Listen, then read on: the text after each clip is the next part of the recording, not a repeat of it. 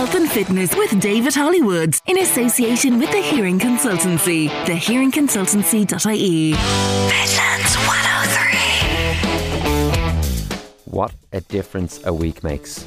This time last week I was sitting in studio in a pair of shorts, struggling to pick myself up off the leather chair. Rest assured, listeners, I am very much not wearing shorts today.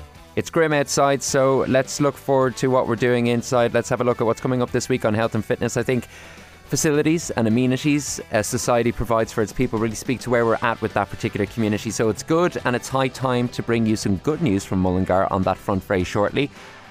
I'm reading about it, I'm hearing about it, and it turns out that the data is showing it. We're drinking less than we used to in this country. This evening, you're going to hear from the experts on what alcohol does to your body.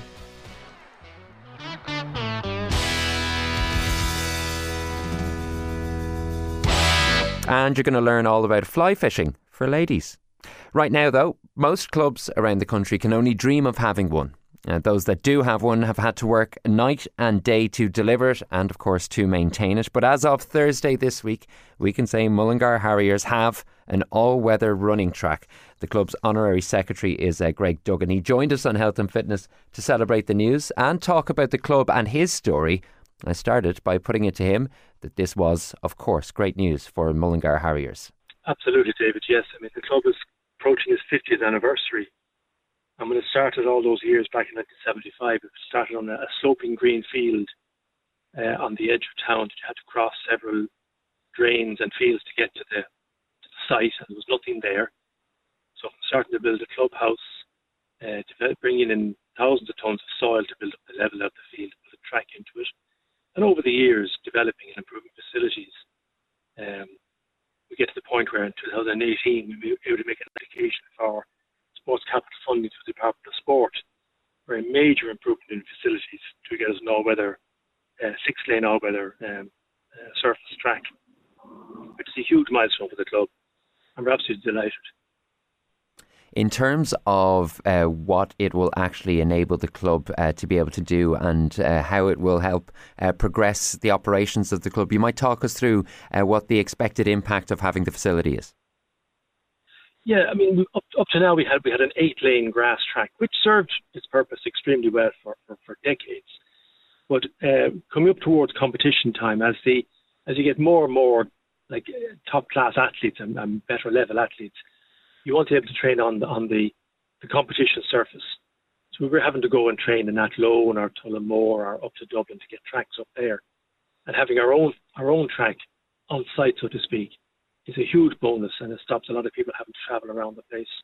And it'll help our middle distance runners, our sprinters. All our events are covered. They have access 24/7 to an all-weather surface for speed work and also sort of technical issues to address on that you can't do on grass or on gravel. So it's going to be a huge benefit. Already we've seen this. There's been quite a spike in membership. Even as we were applying for the funding, I knew like this is very real. This could be happening very, very soon. Back in 2018, despite the slump during COVID, we came out of COVID, membership ramped up suddenly, very, very quickly. And I mean, up to now, we would have been hovering around about the 250, 300 members per year.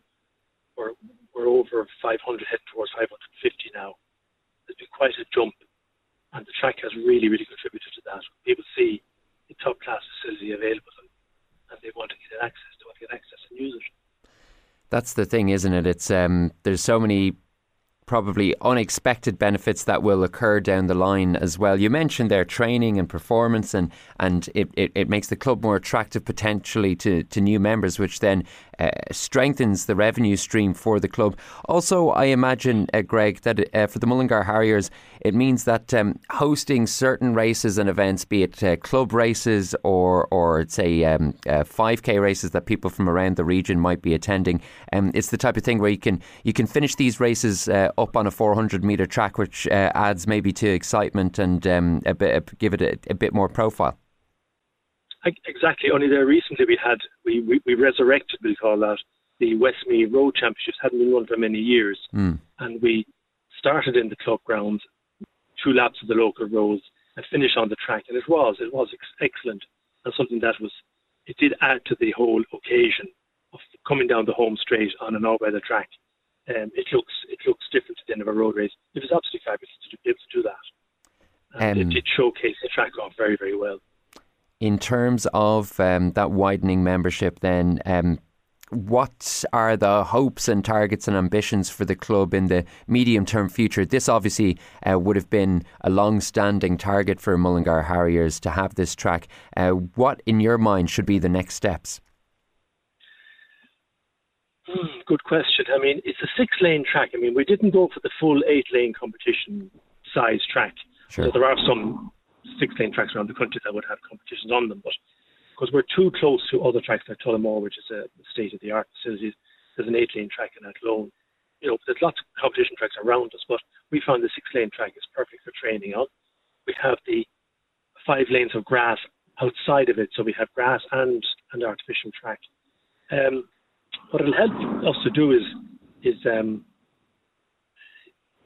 so I forget the question again, David, so you may have to... No, you're absolutely grand. I'll be able to edit this afterwards. You will. Yeah, just anything on the horizon for the Mullingar the Harriers. Next horizon, yes. Yeah. In terms of kind of capital development or where you think the club's next few steps will take you in terms of expansion or development. Yeah. I suppose the next thing we're going to fit as membership grows. I mean, we are obviously limited by the number of people who can physically fit onto the site, and coaches and assistants and all that sort of stuff. But the clubhouse itself will probably need to be looked at again. It was built in 1975, expanded twice that I can remember, and all kinds of improvements on the inside and outside to it. But it is probably fast outgrowing. The family is outgrowing the house, so to speak. We're going to have to do something about that. I think that's going to be our next obstacle to overcome, or the next hurdle we have to jump. And we'll be looking at the clubhouse itself and upgrading it to a more modern facility. And I know there's plenty of talk about how running exploded in the last few years in terms of participation numbers across the country and through the Midlands. Are you seeing evidence of that? As you say, you've got growing membership sign-on rates at the moment. Are you seeing evidence of a burgeoning athletics or running participation body in Ireland? Athletics as an organisation, is certainly nationally, the figures are growing rapidly. I think Athletics Ireland would I think they're tracking towards 65,000 members nationally, which is a big improvement on even five, six years ago, which was around about 50,000, I think you remember. So nationally, numbers are certainly growing. We're seeing it locally. Of our 500 plus membership, about 2/3 or so will be children, we call it, like 8 to 18 years of age. And there's a huge demand for membership there. But the adults also, there's a good number of adults. We've got 1/3 of our membership are adults. And they are growing steadily all the time. There's people coming in every other week. There's 1 or 2 people joining all the time. And realising that they don't have to be your Jack O'Leary's and your Cormac Dawson's or Claire Fagan's this world. You don't have to be the big top stars tracking towards major championships. You can be the ordinary person in the street that just wants to improve, get fit, get better at what they're doing.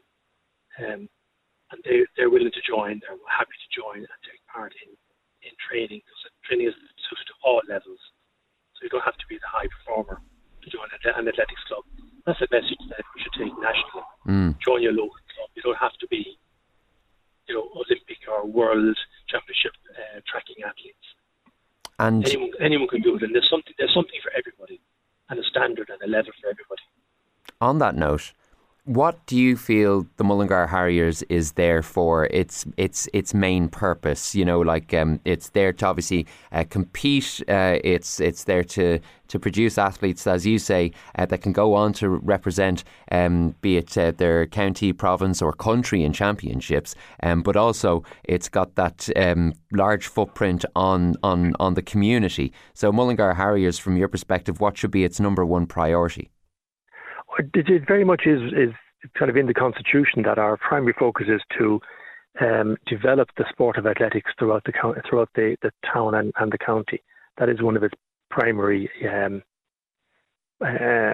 purposes, is to develop athletics as a sport. The rest follows on. I mean, obviously, we get people into it, they trek on towards major championships, but the big focus is to get people involved in a lifetime activity that will benefit them.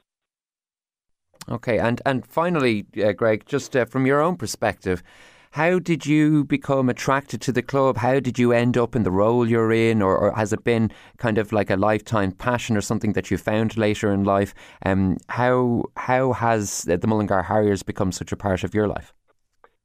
Yeah, I'm originally from Dublin, so I obviously don't have the local accent. People who know me will know that.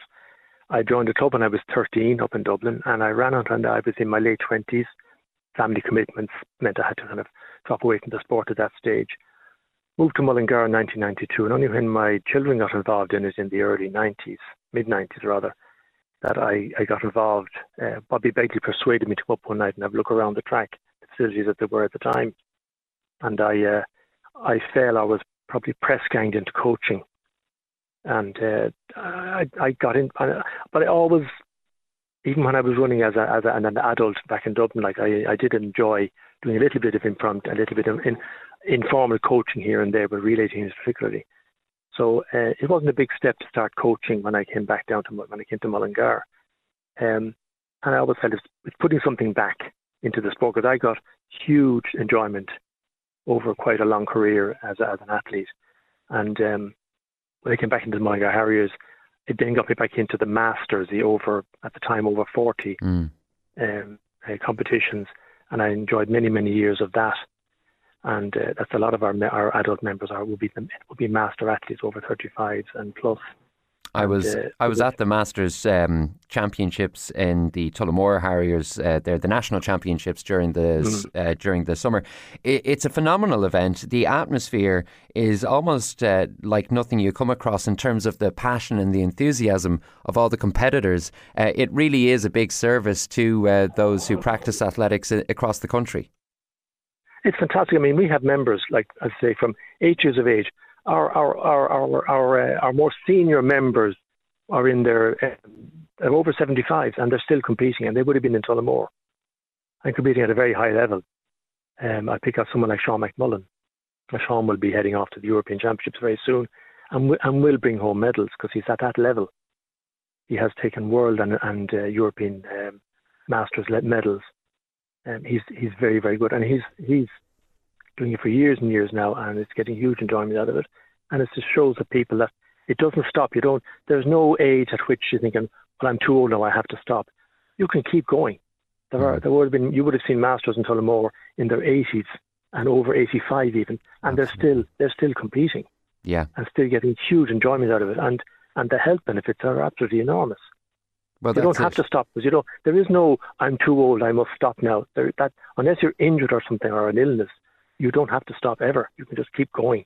You'll obviously get slower as you get older, but you don't have to stop.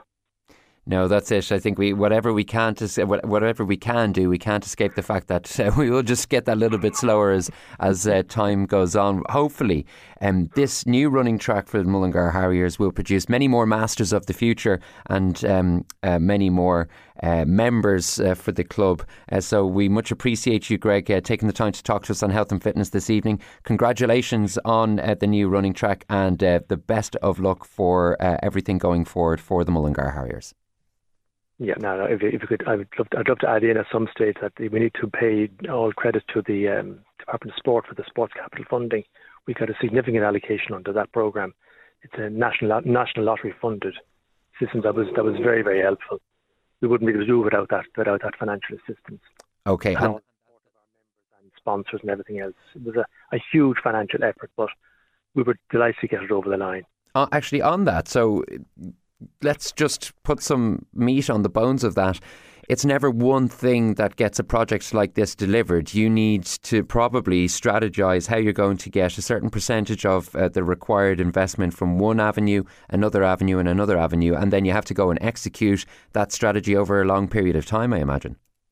Oh yes, I mean, we made the application in 2018. That's when we knew that we were approaching the point at which we could finance our half of the project, which was, we would have had to find on the order of €350,000, maybe €350,000, which is a lot of money because the department were giving us We applied for 300,000 funding. They gave us 225,000, which is a very large chunk of money, but we had to make up the shortfall. And by 16, 17, we knew that, look, we're heading toward that point where we could realistically look at making an application of that magnitude and be able to see it over the line. And like I say, you're fundraising, you're putting money aside, you're putting all that groundwork in place, securing all kinds of funding mechanisms to get that money in the pot, so that when you make the application, you have enough of the kitty to convince the department that you can see this through, because they want to see you can meet your own commitments. They'll give you money, but you have to be able to show you can support that. Their money has to be supported by your own finance. The support is there if you can justify it. It takes several years. It's a long run in for something of that size. Okay, a long road, but finally is, you've reached the point at which you have literally manifested the track. So huge congratulations from us on that one. Thank you very much. Yeah, that was Greg Duggan from the Mullingar Harriers. Apologies for the choppy, less than perfect audio there. Stay put. When we come back, we've got more good news coming from Mullingar. Health and fitness with David Hollywood. With the Hearing Consultancy. Book a free hearing test at our clinics in Clara, Edenderry, Kinnegad, Mullingar, Tullamore, and get impartial advice on hearing aids, ear protection, tinnitus help, and more. thehearingconsultancy.ie. Midlands 103. Now, it's rare that we sit here and say it's great to be celebrating more capital funding news, not necessarily the sexiest of content. That being said, we've got more good news from Mullingar. For many years, people have been campaigning for a new swimming pool to meet the needs of the community. In a rare example of people and their political representatives actually working together, a new regional sports complex with a new swimming pool is indeed on its way. The tender window has been closed for the project. Public consultations about to begin. Mullingar Pool Action Group met on Sunday to discuss progress on their objectives, and I met with their chairperson, Lisa Corcoran, to get the latest. Yeah, we had our first meeting after the summer break last Monday night in the Gravel Arms Hotel. I suppose we're coming up on a year old as a group. So we started off with a quick debrief as to what I suppose Mullingar Pool Action Group have achieved. In that we formed a committee last October, and we've held well-attended regular meetings with a clear and coherent strategy. I suppose over the last year as well, we've identified and liaised with current and potential stakeholders who currently could use the pool, or do use the pool, and could use the pool if we had the capacity for it. Indeed, last December, our concerns were brought to the then Minister for Sport, Jack Chambers, which highlighted the ongoing need for a new pool in the Mullingar area. And we've also been engaging with Westmeath County Council, Swim Ireland, local TDs and councillors on this. So at the meeting, that just started with a quick debrief, and then we went through where this has led us to now.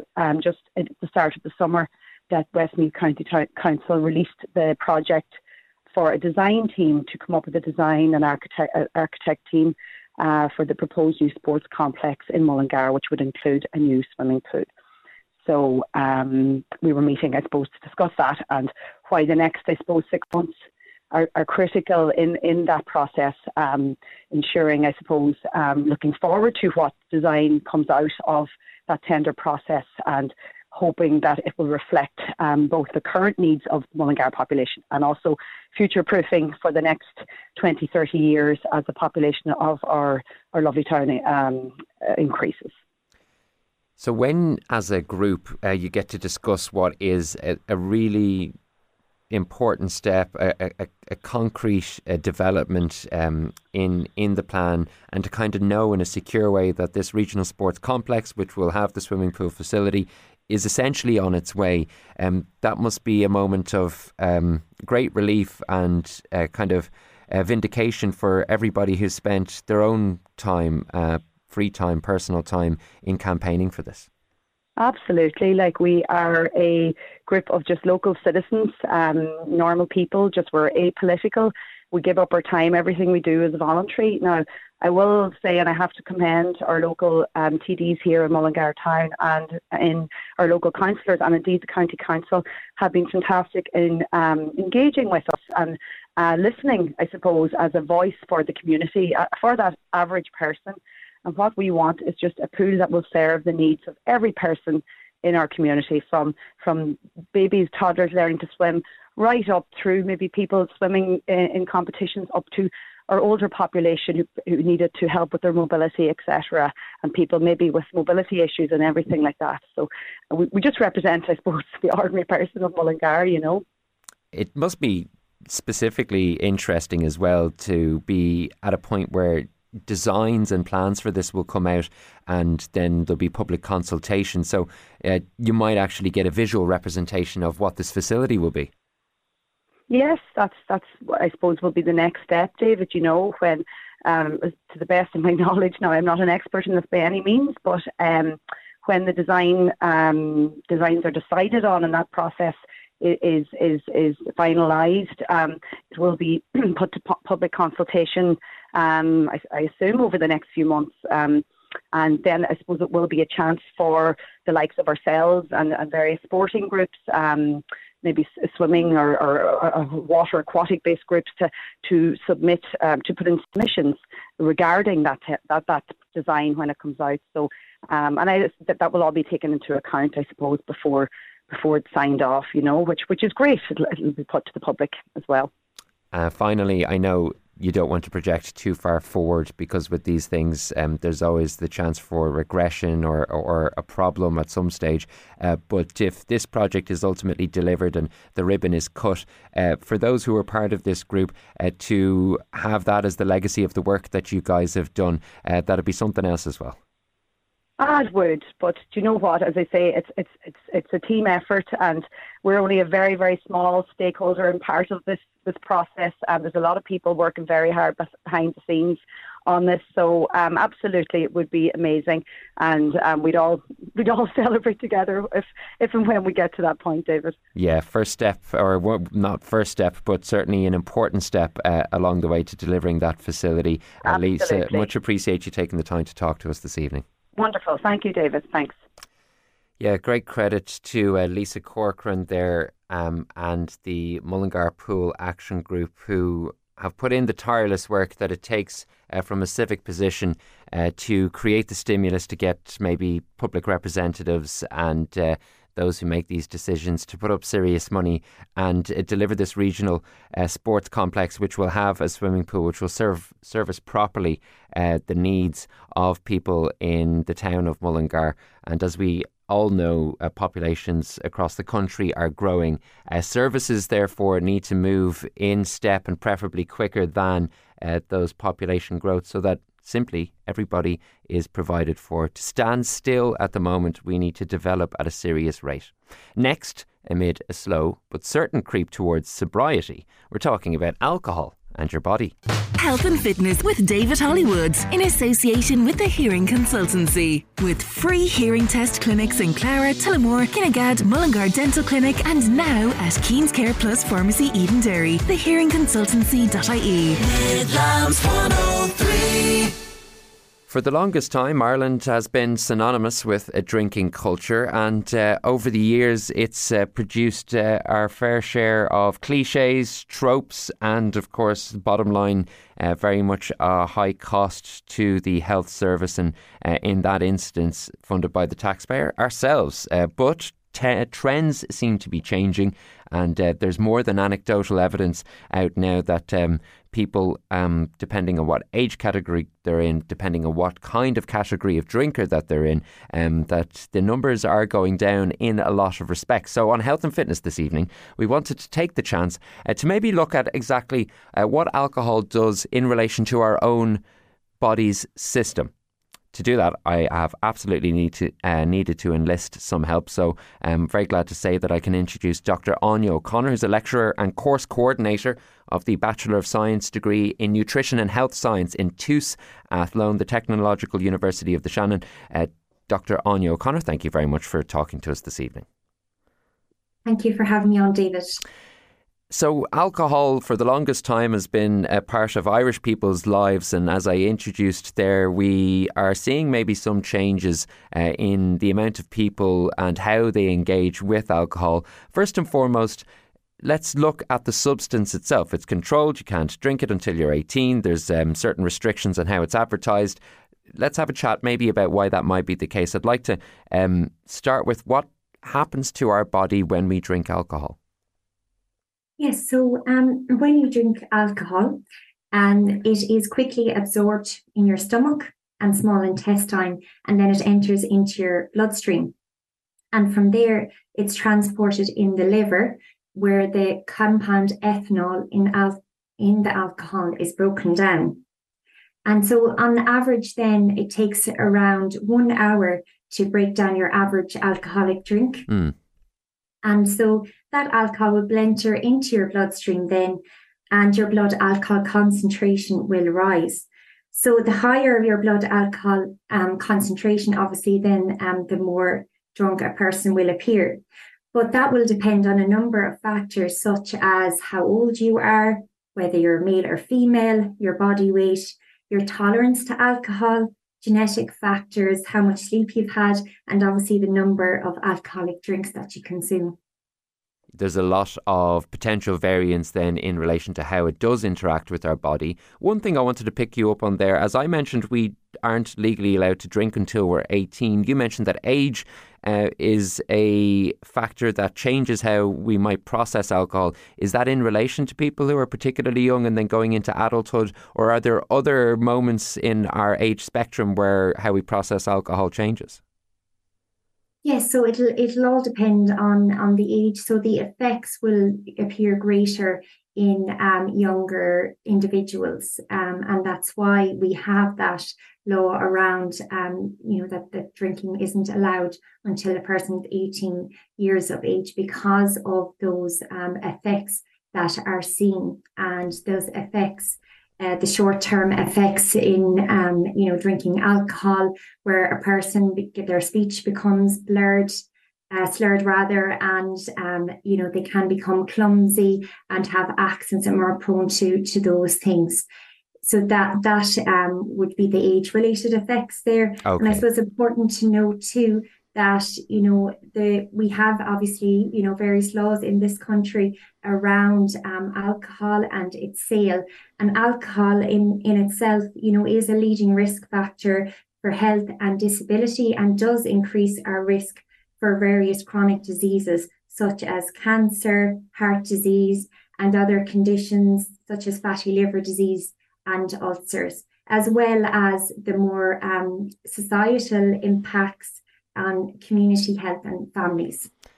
Yeah, there's certainly no shortage of reasons to have concern about the consumption of alcohol. Obviously, the more that we drink, the more likely we're exposing ourselves to these issues. And what about, say, somebody who is listening to this and they say to themselves, well, I'm not a binge drinker. I have a responsible amount of alcohol after a long day's work, and it could be a drink every evening, 5 days of the week out of 7. What kind of ways would consuming alcohol manifest in that respect? Are we way more exposed to some issues, or far less exposed, or is it hard to tell? So I suppose, in short, the answer is, from current research, is that the less alcohol, the better. And how we consume alcohol, if we choose to consume alcohol over the week, will depend on the effects that we see then with that alcohol consumption. So as your listeners are probably well aware, that it's advisable to spread alcohol consumption over the week, and it's important to try and have 2 or more alcohol-free days each week to minimize the tolerance and habit formation. So our low risk, we'll say, drinking guidelines would be that adult women should drink less than 11 standard drinks, and then for men that they should drink less than 17 standard drinks. But I think it's important to note that, people can become a little bit confused to know actually what is a standard drink, It's worth pointing that out then, yes. a glass of wine versus a pint of beer versus a shot of vodka. When we say a standard unit drink, what are we talking about? So a standard drink will contain 10 grams of pure alcohol. And one standard drink is actually, just to reference the wine, there's actually a small glass of wine. Half a pint of beer or stout or ale would be considered one standard drink. So, like a full pint of beer is around 2 standard drinks. So it's probably a lot more than what we would think. A standard pub measure of spirits is 2 standard drinks. And so, so it's good to have that awareness. And actually, there are some really nice resources available online, such as the drinkaware.ie website, where if you are interested in tracking your alcohol consumption, you can actually put in, what you consume in an average week to know how many standard drinks you'd have on a given occasion. If we can underline before we move on to maybe some of the less anecdotal and more statistical evidence out there about people drinking less, generally speaking, is that whilst the science recommends that people drink whatever they drink over the week, that it's better spread out rather than concentrated on one particular day. By the same token, you do need to have those alcohol-free days to counteract the dangers of forming habits around consuming alcohol. Yes, I would agree with that. That certainly the evidence would support that. That we need to, people really drink for different reasons. For a number of different reasons, and that's getting into the behavioural side of it. For some people, it's a sociability factor, and certainly in the Irish culture, that is a factor in it.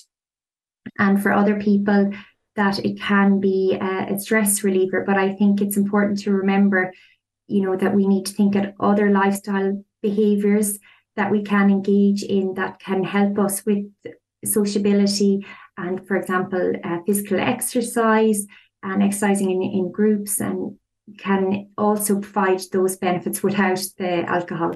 You're listening to Dr. Áine O'Connor, who's a lecturer and course coordinator of the Bachelor of Science degree in Nutrition and Health Science in TUS Athlone. Áine, as we reach the conclusion of our conversation, it's worth probably pointing out that it looks like statistically the direction of travel for consumption of alcohol is that people are drinking less. There are a couple of headline figures that you mentioned to me before we went on there that you might be able to share with our listeners. Yes, so in Ireland, we have an annual survey that is carried out called the Healthy Ireland Survey. And that looks at a representative sample of Irish adults and around 7,000 Irish adults. And the most recent wave of the survey that was carried out has found that there is a decline in drinking frequency among the 35 to 44-year-old groups. So it seems around 51% have reduced their frequency as compared with 60% back in 2021. And we do have as well some potentially promising data, although we will need to track it more going forward, to show that the percentage of binge drinkers seems to be somewhat of a trend of a decline there. So when we compare data back in 2018, around 28% were considered to be binge drinkers. They considered themselves binge drinkers, that they had 6 or more standard drinks on one drinking occasion. And the most recent survey suggests that's around 22% of binge drinkers. That is encouraging in the sense that we've gone from just under a third to potentially just over a fifth in that time period. And as you say there, we'll just have to hold on for more data to come through to get a more crystallised and solid understanding and picture of maybe how Irish culture around consuming alcohol is changing.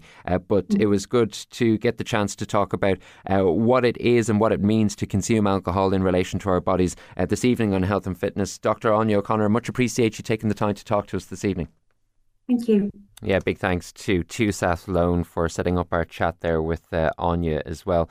It's interesting, like I enjoy a drink, absolutely, but as time has gone on, you realise the kind of social exclusion that does happen around people who don't enjoy a drink in the same way, how society and socialising was so centred around this one venue where people tend to get pretty inebriated as a standard practice. maybe it's for the best that we're moving in a different direction. Text or WhatsApp us 083 3010 103. Health and Fitness here with David Hollywood. After the break, we will be learning about fly fishing for ladies. Health and Fitness with David Hollywood in association with the Hearing Consultancy. Passionate about hearing and hearing health, we use the latest technologies to identify and analyse hearing issues and provide their solutions. Book a free test on thehearingconsultancy.ie. Midlands 103. As regular listeners will know, we like to finish the show up with something a bit different. To that end, we're featuring a sport that's coming to the Midlands. The Irish Fly Fishing Association's Beginners Training Day takes place at the Laois Angling Centre on Saturday the 23rd of September. Maddie Kelly is a committee member with the Irish Ladies Fly Fishing Association. She's been telling Chloe Farrell about the sport and of course the event. Okay, fly fishing is one of the disciplines of angling. And it is the one where the anglers will use our target fish that are actually eating flies. So the flies can be at any stage of their life cycle. So flies would fall into two categories. One would be aquatic and the other is terrestrial. So the angler's interest is in the aquatic insect. And most people would probably understand the life cycle of the butterfly in that the egg hatches into a caterpillar and then eventually hatches into a butterfly. And the aquatic insects would have a similar life cycle in that the egg would hatch out deep in the water on the riverbed or on the lake bed, and they would live 1, 2, maybe 3 years down there as, well, for want of a better word, a little worm-like creature. They're called nymphs. And then eventually they rise to the surface, and their aim of rising to the surface is to hatch into an adult fly, and then they fly off and find their mate, and then the females come back over the water and lay their eggs, and the cycle starts again. So fly fishing is where the angler would create a fly that would imitate the fly at any one of those stages. And they would use items like wool and fur and feathers and tinsel and anything else that might imitate part of the fly. And they would secure that round a hook. And then the fly is created, and they would tie that on the end of a line and cast that out and hope to entice the fish. So that's fly fishing in a nutshell. And when we think back then to fishing with worms, how do these two differ then? Well, it's just that when you're fishing with worms, you're fishing with, for want of a better word, a different bait.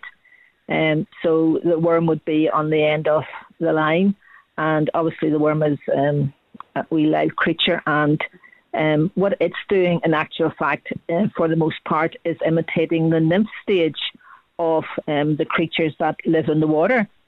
So the fly angler would tend to create that stage by wool and rubber bands, tinsel, whereas if you're fishing with a worm, you're actually just imitating the nymph stage of the fly. So they are connected. And so it's in the name Irish Ladies Fly Fishing Association. Why is it so important to you to bring more women into the sport? I just think there isn't enough women in angling, and there isn't. It's very hard to find out how many women in Ireland really fish, or what the percentage of anglers are that are female, because in the south of Ireland there is no rod licence. In Northern Ireland we would have a rod licence, so there can be an idea of the percentage of anglers who are women, and it's very, very low. When I started fishing about 35 years ago, I always understood that the percentage of anglers in America that were female was about 14%, and that figure has now risen to 43% because they have done a lot of work to try and encourage women into all disciplines of angling, but especially fly fishing. It's kind of over all the disciplines, which would include sea angling and what's called coarse angling, which is usually where worms, etc. would be used. Fly angling seems to attract more women than the other disciplines. So yes, the Irish Ladies Fly Fishing Association was set up just over 30 years ago, and the aim is to bring more women into fly fishing, and also get a national team together to actually represent Ireland at the International Women's Fly Fishing Championships. And do you think that women aren't as eager to get involved because there may be kind of a stereotype that it's usually men who would go out fishing? That is actually one of the barriers to women going fishing. They think it's all men, and that can put a lot of women off. But there are more and more women coming into angling, and there are more and more events and courses being set up for women only to get them into fishing. And I know that one of the barriers as well to women going fishing is that they probably don't feel safe, because for the most part, angling is a sport that you might do by yourself. It's not always the case, because most anglers do go fishing with, 2-3 other people, small groups. The Irish Ladies Fly Fishing Association would organise events where, 10, 12, maybe more women would turn up, and, there'd be the social element there. They'd meet before they'd go fishing, and then there'd be meet for lunch, come in to the harbour for lunch, or go on to an island and all meet up for lunch. And afterwards then there'd be a social element, because women were an All Ireland association, and some women might have travelled quite a distance, so we'd meet up and go for something to eat, and then some women would be staying over, so there'd be more socialising on into the evening, so it's a good chance to actually meet other women who fish, and it's one way of learning more techniques, because the more people you talk to, the more anglers you talk to, the more you'd find out about new techniques, new tactics, and what's working and what's not working. And whether it's a social aspect or something you're doing by yourself, what are the benefits maybe mentally then for angling? Oh yes, if you were to ask most people what their imagination tells them an angler is like, they'll probably talk about the guy sitting under the umbrella on a big seat, surrounded by loads of equipment, and sitting there for 3-4 maybe all day. He's not fly angling. So the fly angler would literally just have a box of flies in their pocket, and a rod and a line, and maybe a few other bits and pieces, and a rucksack where they might have a waterproof on their lunch. And they would maybe walk up a river bank for 3 or 4 miles and fish the river on the way up, and then come back down again and fish it on the way down. So, you can do that by yourself, or you can have, a friend walking just up ahead of you, and they're fishing as well, and you come up behind them and overtake them, and then your friend overtakes. So you fish alternate, they're called fishing holes. So you'd fish alternate holes, as it were. And you can actually go fishing with somebody on a river, or you can do it by yourself. And that's the aspect that I think a lot of women would be concerned about, heading up a riverbank on their own. And I understand that completely, because I'm not a big fan of doing that myself. I would prefer to do what's called loch style fishing, which is going out on a drifting boat. So you'd go out on what, for all intents and purposes, looks like a rowing boat, and you'd be on a lake, and then the wind would blow you down the lake, so the wind would be always on your back, and you would be blowing down the lake and casting out your fly as you go along, and hoping for the best, basically. And obviously that's done with 1 or 2 other people in the boat, so you can't spend all day fishing in a boat with 1 or 2 other people. And that's what I really love. I love the social aspect of that. I love just being out with, and sometimes, you if you were fishing on a trial for an Irish team, you might be out with somebody you don't know at all, and you'd spend all day getting to know them. And there's a lot of competitions in fly fishing around Ireland, and if you enter those, you certainly do end up going out with somebody you don't know that well. And it's great because, if you're into fishing, it's great to meet like-minded people, and that's where lifelong friendships come from. They come from a shared interest, and I know lots of anglers who have made friends, built friendships over the years. I have, and it's been brilliant. Oh, that's brilliant to hear. Then just my last question is, can you tell me a bit about what's happening in Laois then soon? Yes, one of the things that the Irish Ladies Fly Fishing Association does is run training days for women.